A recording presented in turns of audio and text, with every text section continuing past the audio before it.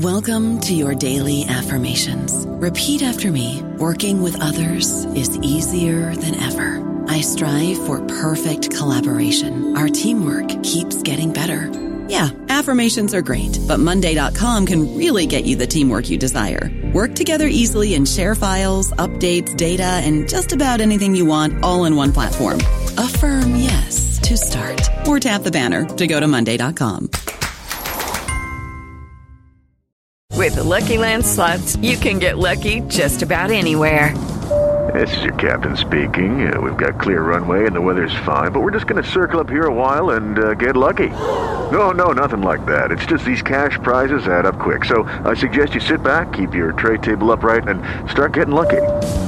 Play for free at LuckyLandSlots.com. Are you feeling lucky? No purchase necessary. Void where prohibited by law. 18 plus terms and conditions apply. See website for details. Hello, everybody. This is Marshall Poe. I'm the editor of the New Books Network, and I'd like to tell you that we have a new and improved website. It has 2 new features that we think you'll love. One of them is a vastly improved search engine, so that when you type in keywords, you'll get a bunch of episodes really quick. The other is the ability to create a listener account. And in that listener account, you can save episodes for later listening. So you can create a kind of listening list. We think these features are neat and we think you'll enjoy them. Please visit the site today.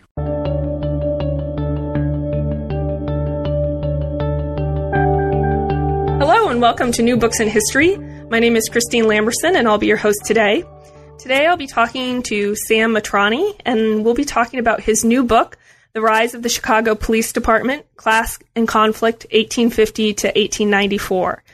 This book came out in 2013 with the University of Illinois Press. Welcome, Sam. Thanks for talking to us today. Thank you, Christine. So let's just get started by having you tell us a little bit about yourself, how you became a historian, and how you got interested in this topic.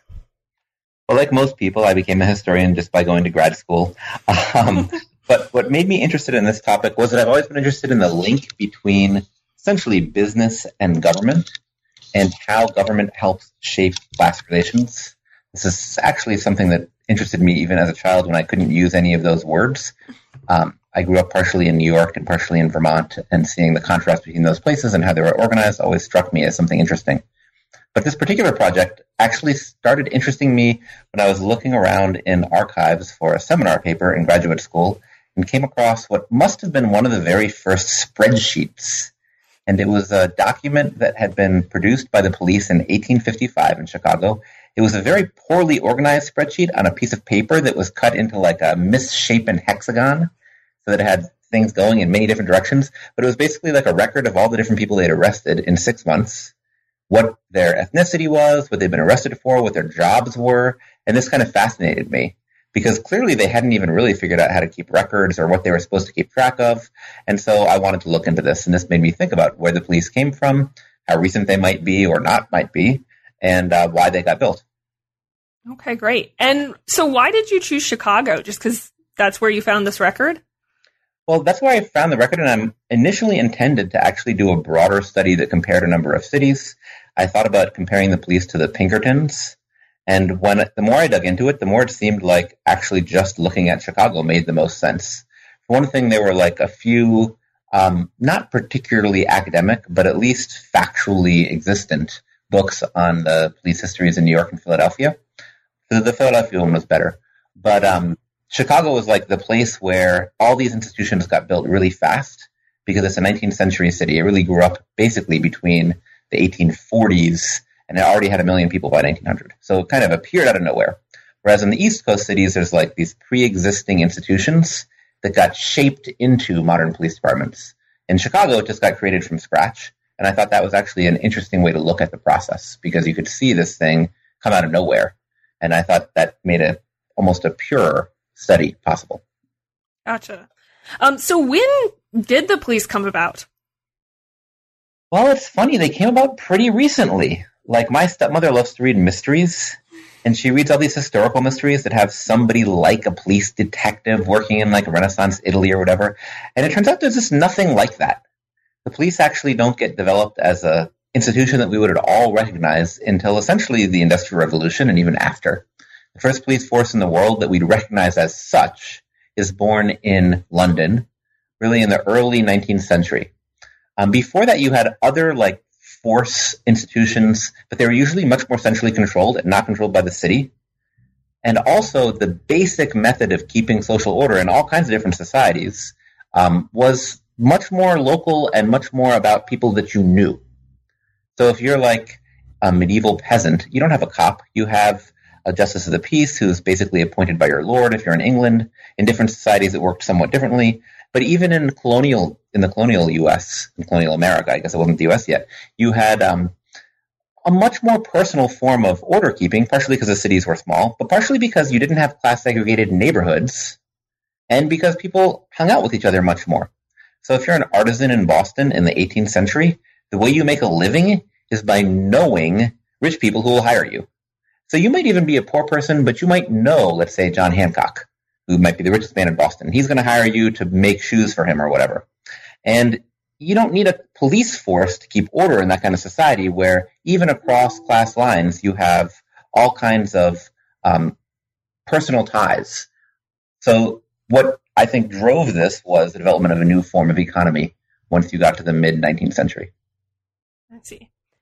So how did this process take place then? If you have a lot of changes, of course, going on with industrialization, which sound like are a major part of that. And of course, your book is about this process. But what do you see as the major driving factors in the creation of this new type of police force? Well, I think the basic driving factor is that everybody hates having a job. I just asked my students today, who's the person you hate the most who you've never been in love with? And their answer for all of them was their boss. Okay, some of them, they tried to say their parents. I'm like, but you do love your parents, right? You do love your parents. Anyway, so why do people hate the boss? Well, it's because it's somebody who's telling you what to do, who's making money off of your labor. This is a very uncomfortable transition for people to go from being in the United States, in the North, independent farmers or independent artisans to being a wage worker. It's very uncomfortable. And even for people who came from Europe, who came to the U.S. as immigrants and were wage workers the whole time they were here, it still sets up this very uncomfortable relationship, actually on both sides. So I think what's really driving this is that you have this new relationship that's developing in the economy. And this new relationship makes the ways that employers and workers relate to each other very potentially anonymous, because you can have these big workplaces like the railroads. To give you one example of this, in the 1850s, just the Illinois Central Railroad imported about 100,000 people from Ireland to Illinois to build the railroad. That's an unimaginable number to a generation previous. Like at the time of the American Revolution, which is only 70 years before that, you had 10,000 people in Boston, which is one of the biggest cities. So for them to import 100,000 people, it means they don't know who these people are.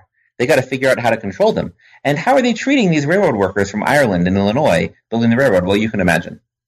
So I think what's driving it is partially that elite people, wealthy people, get very, very uncomfortable with these huge masses of people who are working for them who are kind of out of control.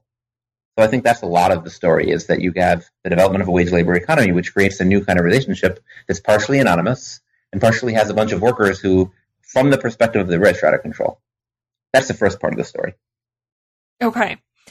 So you have all these workers who the elites want to control. How do they go about, setting up this type of police force? Or maybe another question is sort of related is, why do they choose a police force as their method of dealing with this new uncomfortable relationship? That's a really good question. And I think it's partially that they don't choose it at first. They try all these different ways of trying to maintain order. And you can see this in the mid-19th century in the U.S. Like, one of the big pushes that you get in that time period is a push for temperance, which is the idea that people should be stopped from drinking. And you get some laws passed, like the idea that saloons should be closed on Sunday. Well, this is because there's a perception that all these immigrants coming in, especially from Ireland and Germany, are drinking all the time. And maybe some of them were drinking all the time. And this is right when the sort of Protestant elite in the U.S. is deciding not to drink so much. So how do you keep people from drinking? Well, they don't initially say, let's create a police force to stop people from drinking. That even today seems pretty insane. What they first do is they have all these religious pushes. They have people hand out flyers, hand out pamphlets, have revival meetings, and this actually works for some people, but it doesn't work basically to bring people under control. Then they come up with all these different plans. To give an example, one of the mayors of Chicago, the one with the best name, Long John Wentworth, he proposed that at one point what should be established as a respectable home on every block in the city, and that the person who lived in that respectable home should know everyone on the block and make sure that they all kind of stay in line, like modeling it after the family. And he thought that wayward, unemployed people should be put out to the farm to work in the countryside around Chicago. So it was like, let's take the old system of social control and try to impose it on a new situation. Of course, that never happened. And it never happened because, for one thing, those respectable middle-class people don't want to live in the working-class neighborhood. And for another thing, the Irish immigrant or the German immigrant doesn't really want some lawyer living on his block trying to tell him what to do and not to drink on Sunday, which is his one day off. So a lot of the problem is that at first, no one quite understands what the problem is. Mm-hmm. The other side of this is that there's a lot of ethnic tension in the early days. Like today we have the idea that all the cops are Irish. That the Irish have always been police. That's totally not what the first police are. At first, the police were, in one way, aimed against the Irish, and they wouldn't hire Irish people onto the force at all. They were native-born, and there was this nativist trend within the early creation of the police. But that creates a big problem also, because if you have all these native-born police who hate the Irish and who join the police force in order to control the Irish, patrolling the Irish neighborhoods, that's not going to work well. So all these different things that they try don't work. And in a way, it's because of the failure of the early attempts to form something that's not quite like the modern police that we get the modern police, because it is what seems to work the best. Mm-hmm. The other example, by the way, which I should mention, is that, of course, there's all kinds of private detective agencies, private security forces from the very beginning, just like there are today. And these private forces can do certain things. So to give an example, the Pinkertons, in the 1850s, the railroads come together and they hire the Pinkertons to guard their property. You know, you've seen Jesse James robbing the trains and stuff. This is actually a real problem at a certain point because the trains are unguarded. They're going across hundreds of miles of open land. There's nobody there. You know, they can have one guard on the train, but people can steal stuff, or even the workers on the railroads who aren't paid very much can steal stuff. So the Pinkertons are founded to protect railroad property, and there's other private security guards like that all over the place.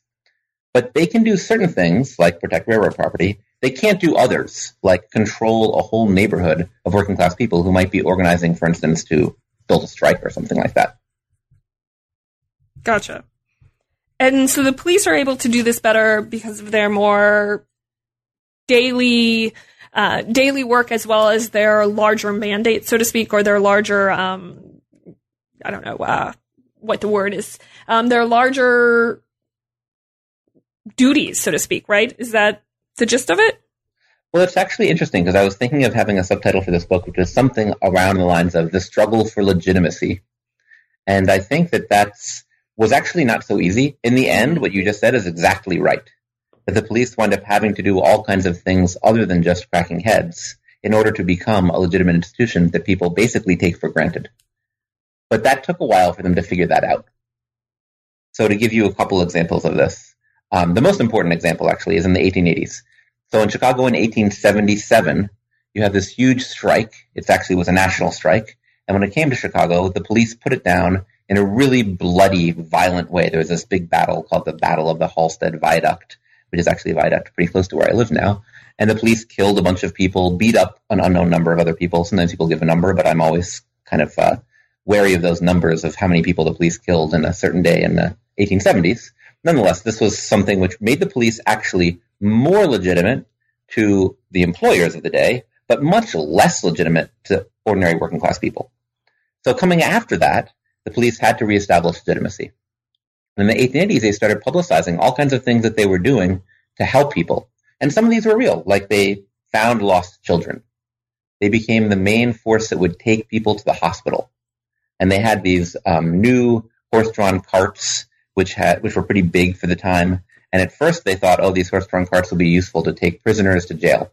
But actually a lot of what they did was just take people to the doctor, or they would show up and help people out from some kind of immediate emergency. The other thing they did is that they set up these telegraph call boxes all over the city. So you could go into the call box. There was no telephones yet, but you could turn a dial that would indicate what your problem was. So on the one extreme, it could be riot. Oh, there's a riot going on. I'm going to call the police and push a button, and it would get a telegraph sent to the police station, which would say riot. Probably that didn't happen very much, that the police found out about a riot by a telegraph. But you could also put, like, sick. And so you could call the police, and they would actually come and take you to the hospital. So this made the police much more legitimate in the eyes of ordinary people than they might have been earlier. And, of course, they also then start hiring immigrants from all the different neighborhoods. The Irish are the most important example, but at that time in Chicago, you have a huge number of Germans living in the city, too. The Germans are much more mixed in their class background than the Irish, but a lot of Germans play a very big role on the police department. And so this makes them much more legitimate than a force like the Pinkertons. I'll tell one more story, which was in 1886, there's a strike before the Haymarket strike. 1885, there's a strike at a place called McCormick Reaper Works. This is one of the biggest factories in Chicago at the time, where they built these big reaping machines, which would be sold out in the countryside. It was an extremely important factory in the city. And this strike took place, the first strike took place when the police were really under orders to try to pull back from breaking any strikes in the city. This is partially because there was this liberal mayor, Carter Harrison, who was trying to win the support of the unions. And it was also partially something that the police leadership themselves promoted as a way to rehabilitate the police in the eyes of workers, so they wouldn't just be seen as like a tool of the employing class. So the police don't attack this strike. The police let the workers set up a picket line.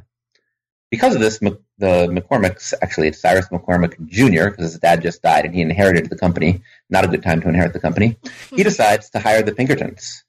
And the Pinkertons will smash the strike. Well, what happens is that the workers have this running battle with the Pinkertons and totally defeat them. The workers burn their omnibus, which they're trying to use to bring scabs through the picket lines, and the strikers basically take a couple of the Pinkertons captive. The Pinkertons had fired on the workers, and the workers take their guns. And the police, because they were ordered not to interfere with the strike, they actually have to arrest the Pinkertons because the Pinkertons did fire on these strikers. So in this case, where the police don't intervene, it's clear the Pinkertons simply cannot do what Cyrus McCormick Jr. or the employers more generally want them to do, because there's, a couple thousand strikers at this factory, and there's probably a few hundred people in the crowd, and there's like a dozen Pinkertons. The police, on the other hand, they can mobilize a real force. So the police are both more legitimate and also able to assemble a much bigger force at a specific point than any kind of other institution that could have been developed. Interesting. So I have a question thinking about exactly those stories that you just told and thinking about Carter Harrison's reforms. I mean, one of the things that your book talks about is how he's trying to add to this legitimacy by appealing to all of these groups of people that it seemed like the previous mayors and the previous police backers, so to speak, are trying to control, right? The very people that were perhaps causing the disorder that the police are supposed to regain order over, right? So how do his reforms, how does this decision not to interfere with these strikers in a way that creates more legitimacy with the workers, but seems directly opposed to the employer's interests in the way that the employers had directly opposed to the employer's interests and the reason that the employers wanted the police around in the first place? How does this affect that kind of class dynamic? That's a really good question, and it's actually super complicated and something that historians debate. But I'm not going to tell you what the other historians say. I'm just going to tell you what I think about this. That sounds good. So I think that the basic story here is that Carter Harrison has a pretty far-sighted vision of how to deal with this really deep class conflict in Chicago. I think one thing which you have to wrap your head around to understand this context is that really these people kind of hated each other, the employers and many workers, not all workers. There's this really big and powerful and militant movement of workers who want to make a revolution. There's some thousands of anarchists in Chicago. Some thousands isn't a huge number, but it's actually a percentage of the population of the city. And they are armed. They have their own clubs, which practice shooting. They have a number of like little militia detachments. And they have just been repressed really brutally by their employers. Like, we're not talking about just a strike like, oh, there's a picket line, the workers want to raise, the employers don't, they kind of come to a compromise. That's not what these strikes are like. These are strikes where The employers are trying to shoot down the strikers, fire them all, and replace them with other people. And the workers are trying to really, using the only tool they have, which is violence, block people from entering the plants. So this is a really deeply divided place. Also, the whole myth of what the American dream means at this moment is undergoing a big transition. So in the earlier period, the whole concept of the American dream, if you can call it that, had been that you would get your own farm or maybe your own little artisanal shop. You could be a blacksmith. That's clearly not going to happen to any of these workers by the 1870s, 1880s. There's no way you're going to become the new Cyrus McCormick if you're working at Cyrus McCormick Reaper Works. You can work on a streetcar line. You're not going to get to own that streetcar line. This is before they had public transit. Streetcar lines were owned by private companies, etc. You're not going to own the Illinois Central Railroad starting off as a brakeman. That's just not going to happen. And people know this. So this resentment is really big, and this idea that maybe you can get rich is out there, but workers don't buy it. Meanwhile, employers still have the old idea that, well, we made it, and why can't they? If you're poor, it's your fault. If you're a worker, it's your fault. So there's a lot of distrust. There's a lot of hatred across class lines. There's a lot of illegitimacy in the system as a whole. You know, like I said, there's a few thousand people in Chicago alone who regularly discuss and read and say, we need to get rid of capitalism. Workers should take over these factories. They don't have a very clear idea of what that means. I don't want to exaggerate. Sometimes in like a liberal take on this, they get rewritten as liberals. Like, oh, the anarchists were basically just liberals. That's not true. These were not just liberals. They weren't just out for free speech rights. They really wanted to overthrow capitalism. Okay, so you have this very divided city. And there have been a bunch of already bloody conflicts by the 1880s. So Harrison's far-sighted view is that in the short run, we need to pull back from crushing all the workers. We need to pull back from just using repression. And by we, Carter Harrison was very consciously a representative of the employing class. He'd been a politician for a long time.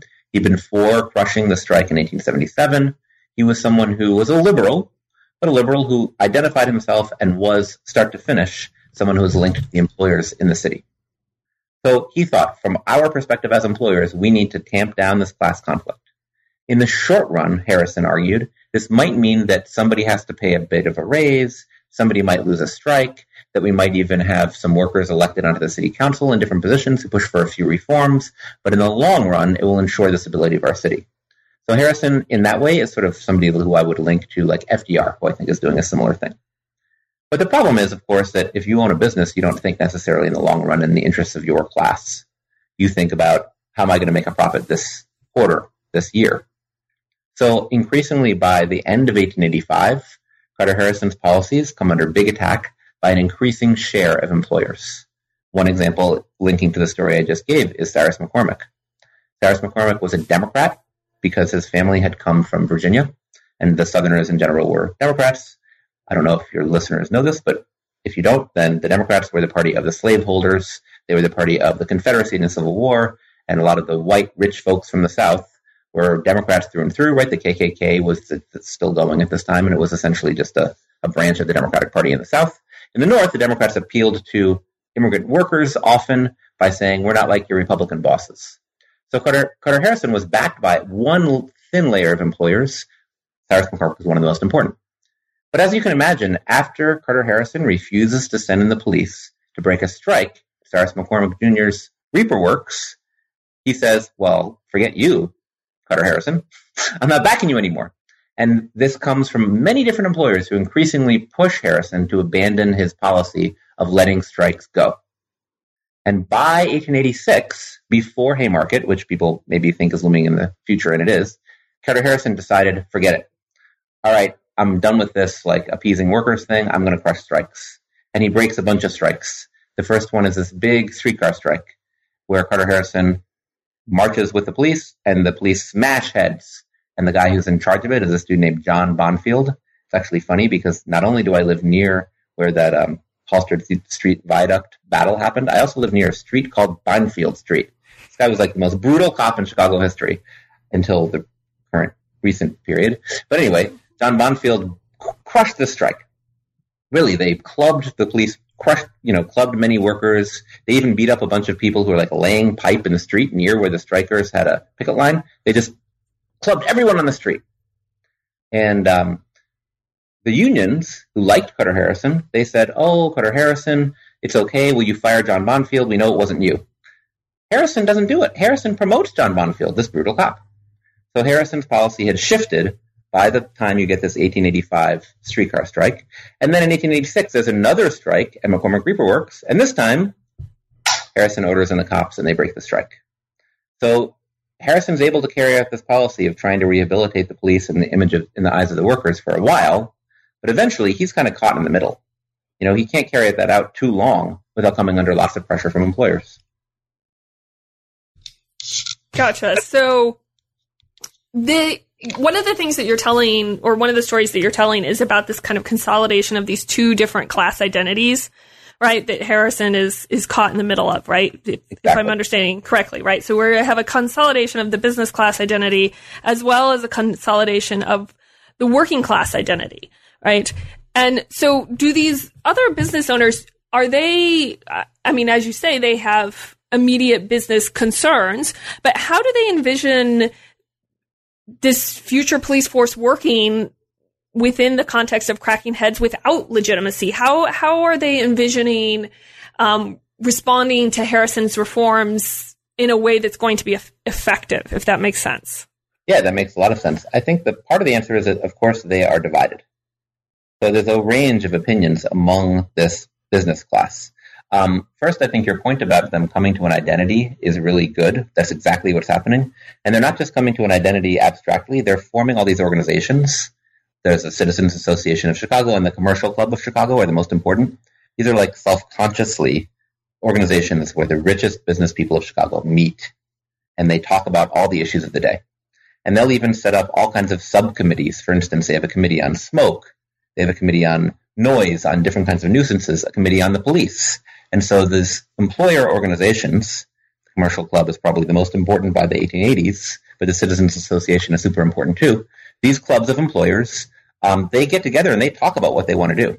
And within their meetings, we don't have minutes, but we have some records of the things they discussed. They for sure had arguments, and they didn't agree on exactly what to do.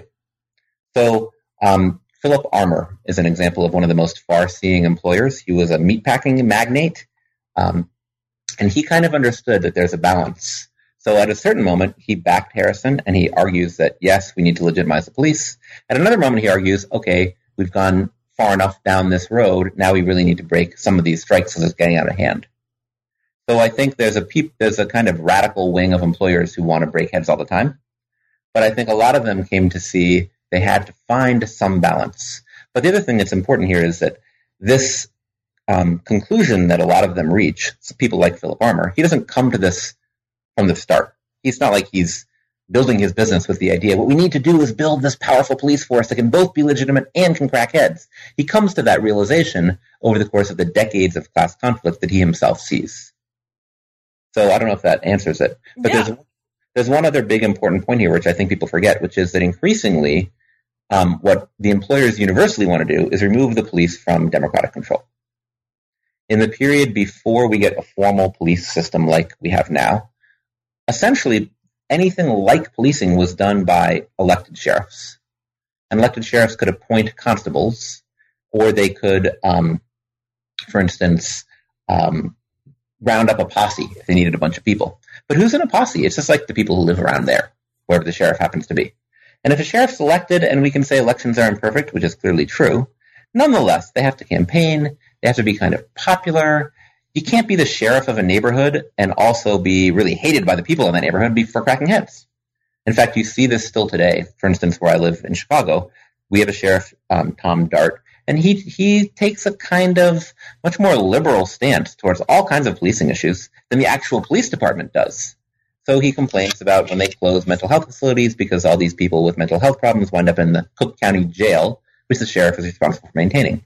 The police chief doesn't really mention any of that stuff today. Why? Well, the police chief is appointed by the mayor, but then once you get below that level, there is really no democratic control of the police. They become professional. And in this case, what the business leaders come up with is this idea of making the police professional as a way of making it seen to be a public service. So you want a professional engineer running your water department, right? You want a professional sanitation engineer figuring out how to make sure that you collect trash in an intelligent way. It's a city service that everybody should get. In fact, policing is really different from that. But ideologically, what these elites, along with the leadership of the police department, develop is an ideology of professionalism that can apply to the police and that can then remove policing from the groundwork, from the framework of democracy. So no, you're not going to get to elect the cop on the beat in your neighborhood. The cop on the beat is going to be a professional, led by a professional hierarchy, modeled after the military and also modeled after business. So this whole ideology that they develop really effectively shapes what the police are. So within that context, it seems like if you were guessing without, of course, any historical knowledge, you would think that a police force that becomes professional might not obviously be on the side of business leaders all the time, especially since your average policeman presumably is not an elite, really. So how do the business leaders go about thinking that they're creating this professional force that's not going to be answerable to democratic forces, but yet is still going to be protecting the business interests, as opposed to suddenly being on the side of the working class interests who you might think they would have more in common with? That's a really good question. And actually, there's moments when they're not so sure. Like after Carter Harrison pulls the police back from breaking strikes, when he decides to then again break strikes, there's a couple of police officers and even some leaders of the police who seem to maybe not be cool with that. And they get fired or pushed to the side or demoted. And the ones who are willing to break heads get promoted. So part of it, of course, is just through their ability to have the mayor's ear at all times. Right? The mayor becomes this really important position in making sure the police are on the side of business elites when push come to shove. But there's a couple of other issues involved here. One of them is that there's not a big strike every day. Like, not 1% of what the police do, even in the 19th century, is breaking these strikes. The strikes are not so important for what the police do on a daily basis. What's important about them is that they're the moments when the elite decide they have to rebuild the police or shape them to make sure they can serve their interests. But most of the time, what the cop is doing on the beat is walking in a certain area and looking for disorderly conduct, which means people getting drunk on the street or whatever. So it's not like the elite need to make sure the police are on their side every day. What helps them make sure that each individual professional police officer is going to defend their system is that, of course, it is their system. They set up the system in general, and it serves their interests, the rules, the laws. And on top of that, the police only kind of have one tool, and that tool is essentially violence.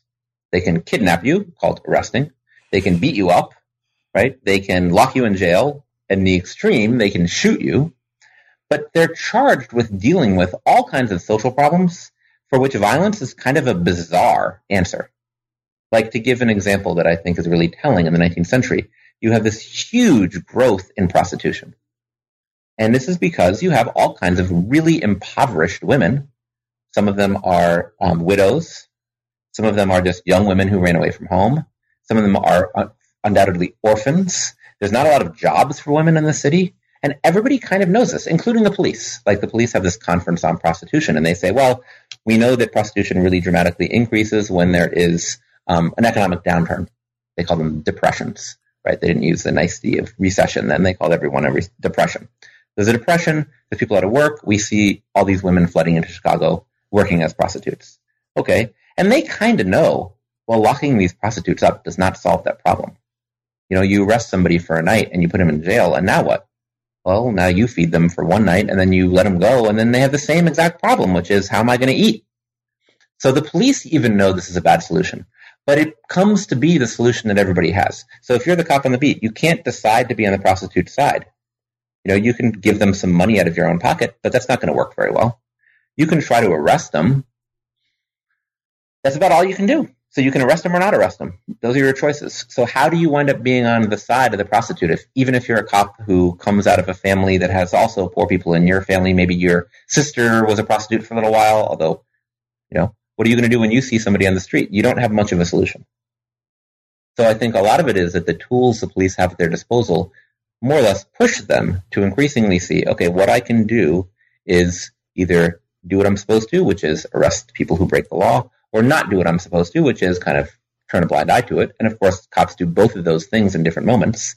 But in either case, it's very hard to see how you could given the tools at your disposal, given your training, actually work on the side of workers against their bosses to make, maybe let's say, more jobs available.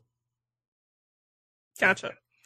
So one of the things that you're talking about there is you're suggesting that, they do have some choice, of course, in arresting or not arresting. But one of the things I thought was quite interesting about your book, kind of moving in a slightly different direction, is you talk a lot about how what laws are being enforced, especially in those kind of early days, that there's lots of laws on the books, and those, of course, are not all actually being enforced by the police. And I think that this is something that if you are interested in and spend a lot of time following or thinking about modern policing and thinking about things like the drug war, right? This is always at the forefront of your mind. And so I'm wondering if you could talk a little bit about how and who got to choose which laws were enforced. That's a really good question. I mean, it's actually kind of difficult because the law is sort of meaningless if nobody's going to enforce it, right? I mean, if you agree with the law, you're going to obey it anyway, and then you don't need the law. Sometimes my students will joke with me about this, and they'll say, well, you need a law against murder. And I'm like, well, you know what? If there was no law against murder, most of us still would probably never kill anyone. It's not really the law that keeps me from killing people. It's like, I don't really want to kill people, right? And if you're decided I'm going to kill somebody, you're not going to think, well, I would kill this person, but I know it's against the law. Maybe the threat of punishment keeps you from doing it. Maybe I don't want to kill this person because I don't want to spend the rest of my life in jail. But that's not actually about the law. That's about the police and the prisons. And of course, this is true in the 19th century too. So you get this interesting mix. At first, when they finally get a police force that seems to sort of work, the people who run Chicago develop this real taste for it. And they at first really overreach. And they start passing all these laws, which is just no way the police could possibly enforce. Laws trying to control people roller skating or skinny dipping or whatever.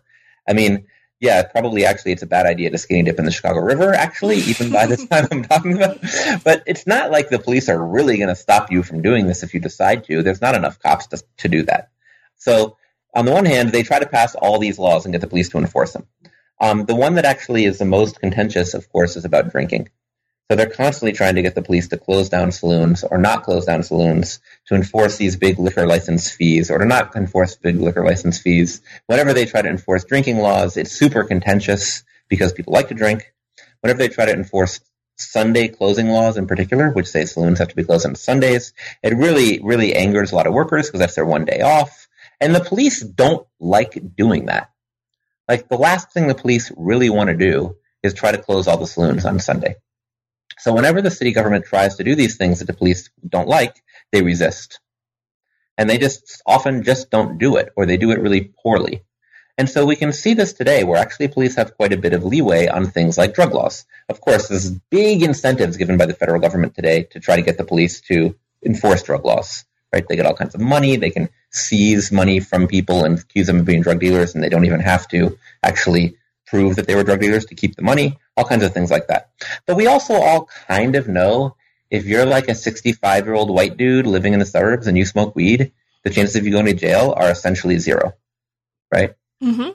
And if you are like a young black person in the streets of Chicago in a poor neighborhood, then the chances of going to jail are clearly not zero, right? Whatever they are. Right. If you're smoking weed, the same amount of weed, you're buying it from the same person, but really different outcomes because of how the police react with different people. And that shows actually what their leeway is. This is a danger of having police. You're giving people a lot of individual power.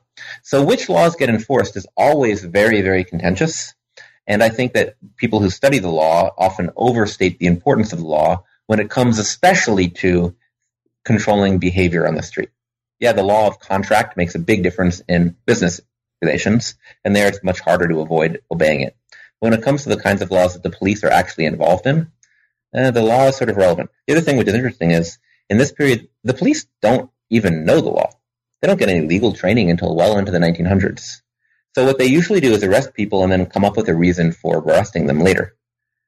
Throughout the whole period that my book covers, the majority of arrests are for drunk and disorderly conduct. Either drinking, disorderly conduct, or drunk and disorderly. Well, what does that even mean, disorderly conduct? Pretty vague. And they don't have breathalyzers, so they say, oh, this guy's drunk. Well, actually being drunk is only kind of illegal. Mm-hmm. So a lot of this is really up to an individual police officer on the street enforcing order as that cop understands it and not really enforcing the law. Mm-hmm. And in this case, presumably you also have, and your book talks about this, but you also have a similar sort of phenomenon as we have today with the example you just gave of the 65-year-old white dude versus the inner city black teenager, for example, where you also have disproportionate or particular ethnicities that are much more likely to be being arrested for drunk and disorderly, correct? Absolutely. Obviously they don't go to the downtown bars where the rich business people hang out and drink sometimes and go through them and smash heads and arrest people for being disorderly. They don't do that. The police never do that. They do close them at one moment on Sundays, and it really angers actually the wealthy downtown business drinkers who then mobilize against the police. But of course, in a working class Irish neighborhood, they're much more likely to go around and crack heads. And that's true the whole time. Now, one of the things which is interesting is the whole period I study, really there are almost no black people in Chicago. Very, very tiny portion of the population.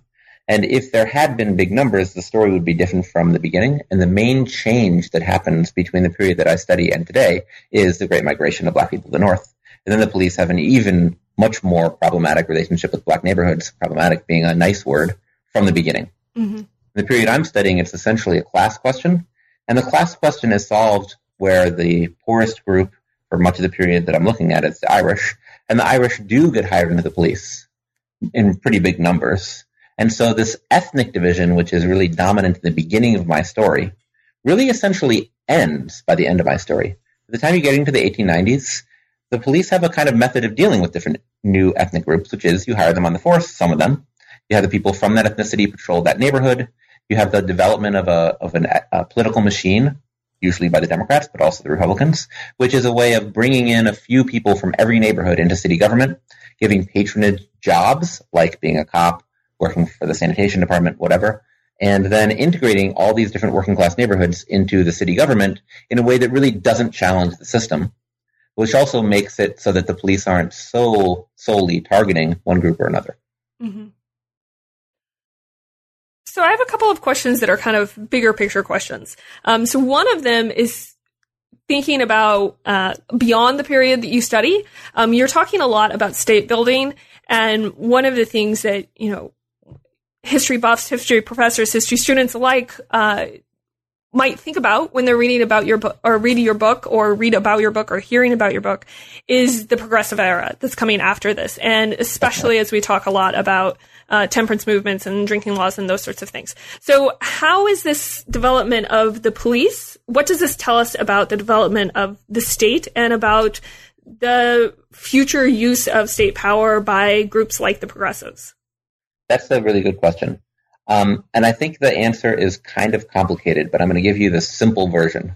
But as I give this simple version, bear in mind that the story is actually more complicated than this. Mm-hmm. I think that the progressive era is a reaction to the same kind of class conflict I'm talking about. There's a historian who argues that actually Carter Harrison and people like him are like the precursor to the progressive era. And I think that's basically right. There's this deep class conflict in the late 19th century, and it's centered in cities, and it's clearly kind of unsustainable. It makes everyone uncomfortable. And so the reaction to that is, okay, maybe we need some kind of reform. We need some kind of reform that will make the system not quite so contentious. How are we going to do that? We're going to use the state. I actually think that there's not as much state building in the progressive era as people think. There's a direction of already existing state institutions towards new ends. But a lot of the actual state institutions are built in the late 19th century. And the police, I think, are one of the most important. If the police weren't there, then nobody would imagine a lot of the progressive reforms that they come up with soon after the police are built. Because you gotta have a force to enforce the regulations they're talking about. You gotta have this model of having a force to even think about having fire inspectors. And they start doing a lot of those things in the period I'm studying by asking the police to do things which are impossible for the police to actually do. So one example of this is they ask the police to do a lot of fire inspections. There's no way the police are going to be able to do this because there's not enough of them and they have too many things they're supposed to do. But the idea is there because now the municipal government has a force that it can deploy. Similarly, they ask the police to do a lot of health regulations, make sure people aren't dumping, pig offal into the lake where they get their drinking water from, stuff like this. But the police don't actually do it. But the idea is there because now the city government has a force that they can deploy. And so I think a lot of the progressive reforms flow from that. The progressive reforms that flow from the elite trying to solve their class conflict problems, I think, are made possible by the police because they deal with the most violent form of that class conflict and make the system a little safer. And also the police give them the idea, oh, maybe we can use the state to solve some of this stuff. Mm-hmm. So these police forces, these earlier conflicts sort of make the middle class, the progressive class, the elite class comfortable with this kind of state power as a means of enforcing control on other classes. Exactly. And the idea that the business people in the U.S. are hostile to the state and have always been is just a lie. It's absolutely not true. They're hostile to the state going after their stuff, like everybody is, but they're not hostile to the state per se. Mm-hmm. And so it is revealing on the relationship between business and government that you started out thinking about. Yes, absolutely. I thought I was going to write a different project, but this one actually answered what I was interested in. Mm-hmm. Very good. Always good sign. So I have another question thinking kind of beyond the bounds of your book, but thinking about some of the broader implications of it. And that is to think about how the story in Chicago mirrors or is different than or is similar to what's going on in the rest of the country. In particular, thinking, and you talk a little bit about how in other similar cities, you mentioned at the beginning that in other cities that are industrializing, they're also seeing the rise of police forces. And I'm wondering, is this a solely northern industrial city story? What's going on in the South? How does this fit in with an era of Reconstruction? Or is that, or are those places where police forces develop later? It's interesting, actually. In one way, the first police force in the country is actually in New Orleans. In the South, police totally come out of slave patrols, and they come out of the attempt to control slaves in the pre-Civil War era. And so in New Orleans, the big problem is, you've got a whole group of people who you need to control who are owned, right? Slaves. It's a completely different problem. But it's this problem which mirrors the northern problem of industrial workers much earlier, in fact. So you could say in 1830s in Chicago, you don't have a big working class. Even in New York, by the 1820s, you have a lot of artisans still, or people work in very small shops. It's not like a modern working class yet. In 1820s, 1830s in New Orleans, you're already getting this big group of slaves passing through. And so the first things which are sort of like police forces in those southern cities, when I say southern cities, I'm really talking about essentially New Orleans. They look much more like forces which are directly aimed at controlling slaves, and they don't have to have the pretense of being on the slave side. So it's in a way even more brutal and even less legitimate to the people they're controlling than anything in the North. And so as the police develop in the South, they are very consciously, from start to finish, designed to control black people. And during Reconstruction, there's a fight over this to an extent, but the police from start to finish are on the side of people who want to get rid of Reconstruction governments, and they're controlled by city elites in Atlanta, in New Orleans, in Savannah, you name the place. That's essentially the story. So into the 20th century, do you see more kind of borrowing of ideas between the North and the South, or a little bit more of a move towards thinking about these problems as similar, or thinking about the techniques of police as similar? I think what you get is a myth in the North that the South is more backwards and the South is more brutal, and that here up in the North, we're the civilized ones who kind of know how to run things better. Mm-hmm. So the Northerners aren't going to borrow Southern ideas because they think they're better than them. Or if anything, they'll borrow Southern ideas about race once you get the Great Migration. In the South, I think the police are dealing with a slightly different problem. What you get in the South is, again, like I said, a somewhat even more brutal use of policing against black people, which then, of course, bleeds into the policing of whites. Like, to give you one famous example, the whole convict labor chain gang system is a system to fund police, where in many towns, and even not so small places, police will arrest black people passing through, almost always for vagrancy, and they will then give them a fine, which there's no way that people can pay. And to pay off the fine, they will lease out the convict to all kinds of places, to the railroads. The railroads in the South are mostly built after the Civil War, mostly built by essentially slaves, but they're technically convicts leased to the railroad company to build it. Or the coal mines that are linked to the steel industry in Birmingham, which eventually is U.S. Steel. People working in them are essentially black people who are just moving from one place to another, arrested for vagrancy by the police, and then leased out. And that drives this push to arrest more people because that's where they get their funding from. So it's a slightly different problem. but it's definitely related once you get a huge number of black people moving to the north. And at that point, you have some northerners who look to the south of, oh, how do they deal with this problem as the police forces in the north understand it. But it's still in a really different context. Mm-hmm. So there's no southern city that's like Chicago by 1900. Today there is, but in 1900, no. I see. Okay, so one more question, thinking again a little bit beyond the bounds of your book, and that is, of course, as we already mentioned, the obvious thing to think about when thinking about your book is today, right? What the lessons are, or what people who are thinking about police reform or thinking about police departments just in general, the place of the police in our society, might learn from your book. And are there a couple of kind of takeaway messages that you think are really important, or a couple of things that you think we should all remember or revise our understanding of the police on the basis of knowing the story of the 19th century creation of the Chicago Police Department? Sure. I like that question. That's my favorite question yet. Oh, good. My first answer is that the police were not created to deal with crime, and policing is an extremely bad way of dealing with crime. Crime is not caused by some crazy people out there. This is not Criminal Minds, where there's somebody who, is just some crazy serial killer who you need to track down by finding their sock and knowing that their mom abused them in 1920 and how they had the kid by the lake, right? That's not how it works. Crime is caused by the fact that there are not jobs, by the fact that there are not social services for people, by mental illness, and those problems are not well addressed by force and violence. So that's the first lesson. Let's be real. You want to deal with the problem of crime, give everybody a job. I think if everybody had the right to a job at a decent pay, you'd see crime plummet. And you could then have elected constables who dealt with the problem. The second thing is that when the police are pushed back from being so brutal, it's usually when there's a fight. I don't mean a fight like literally a physical fist fight with the police, because that's generally a bad idea. I mean a fight in the sense that people organize and push back against them. They push back against police brutality. The more people organize and resist what the police are imposing and what the society generally is imposing, the more that working class and poor people organize, the better off they are. And the more they look to politicians to solve their problems, the worse off they are. So if we think that a Democrat or Republican is going to solve this, or replacing Bratton in New York with somebody else or whatever, that's not going to solve it, I don't think. What's going to solve it is if people stay mobilized, organize themselves, resist what the police do, and also see that policing is just a bad solution to crime. Because it's true, crime's a real problem in poor neighborhoods today. It is. But if you think the police are there to help you deal with it, many individuals are, but the tools they have at their disposal just aren't appropriate. Mm-hmm. All right. Those are some good things to think about. So we've taken up a lot of your time. So we usually traditionally end with a question to ask you what you're up to now, what you're working on or thinking about for your future projects.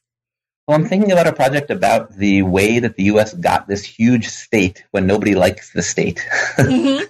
So it would be like a broader project into the 20th century, looking at how a series of crises led to the addition of new forces onto the state. So the Progressive Era would be one of these. The New Deal would be another, like World War II and the Cold War. And putting these all together to show how every time there's a crisis, the solution to it is to turn to the state.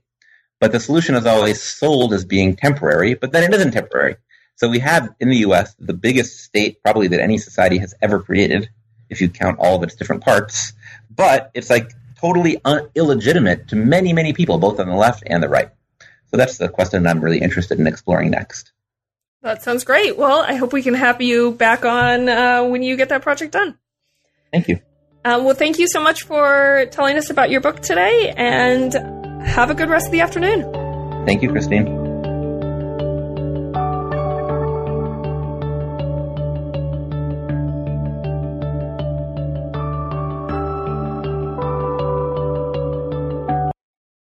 With the Lucky Land Slots, you can get lucky just about anywhere. This is your captain speaking. We've got clear runway and the weather's fine, but we're just going to circle up here a while and get lucky. No, nothing like that. It's just these cash prizes add up quick. So I suggest you sit back, keep your tray table upright, and start getting lucky. Play for free at LuckyLandSlots.com. Are you feeling lucky? No purchase necessary. Void where prohibited by law. 18+ terms and conditions apply. See website for details.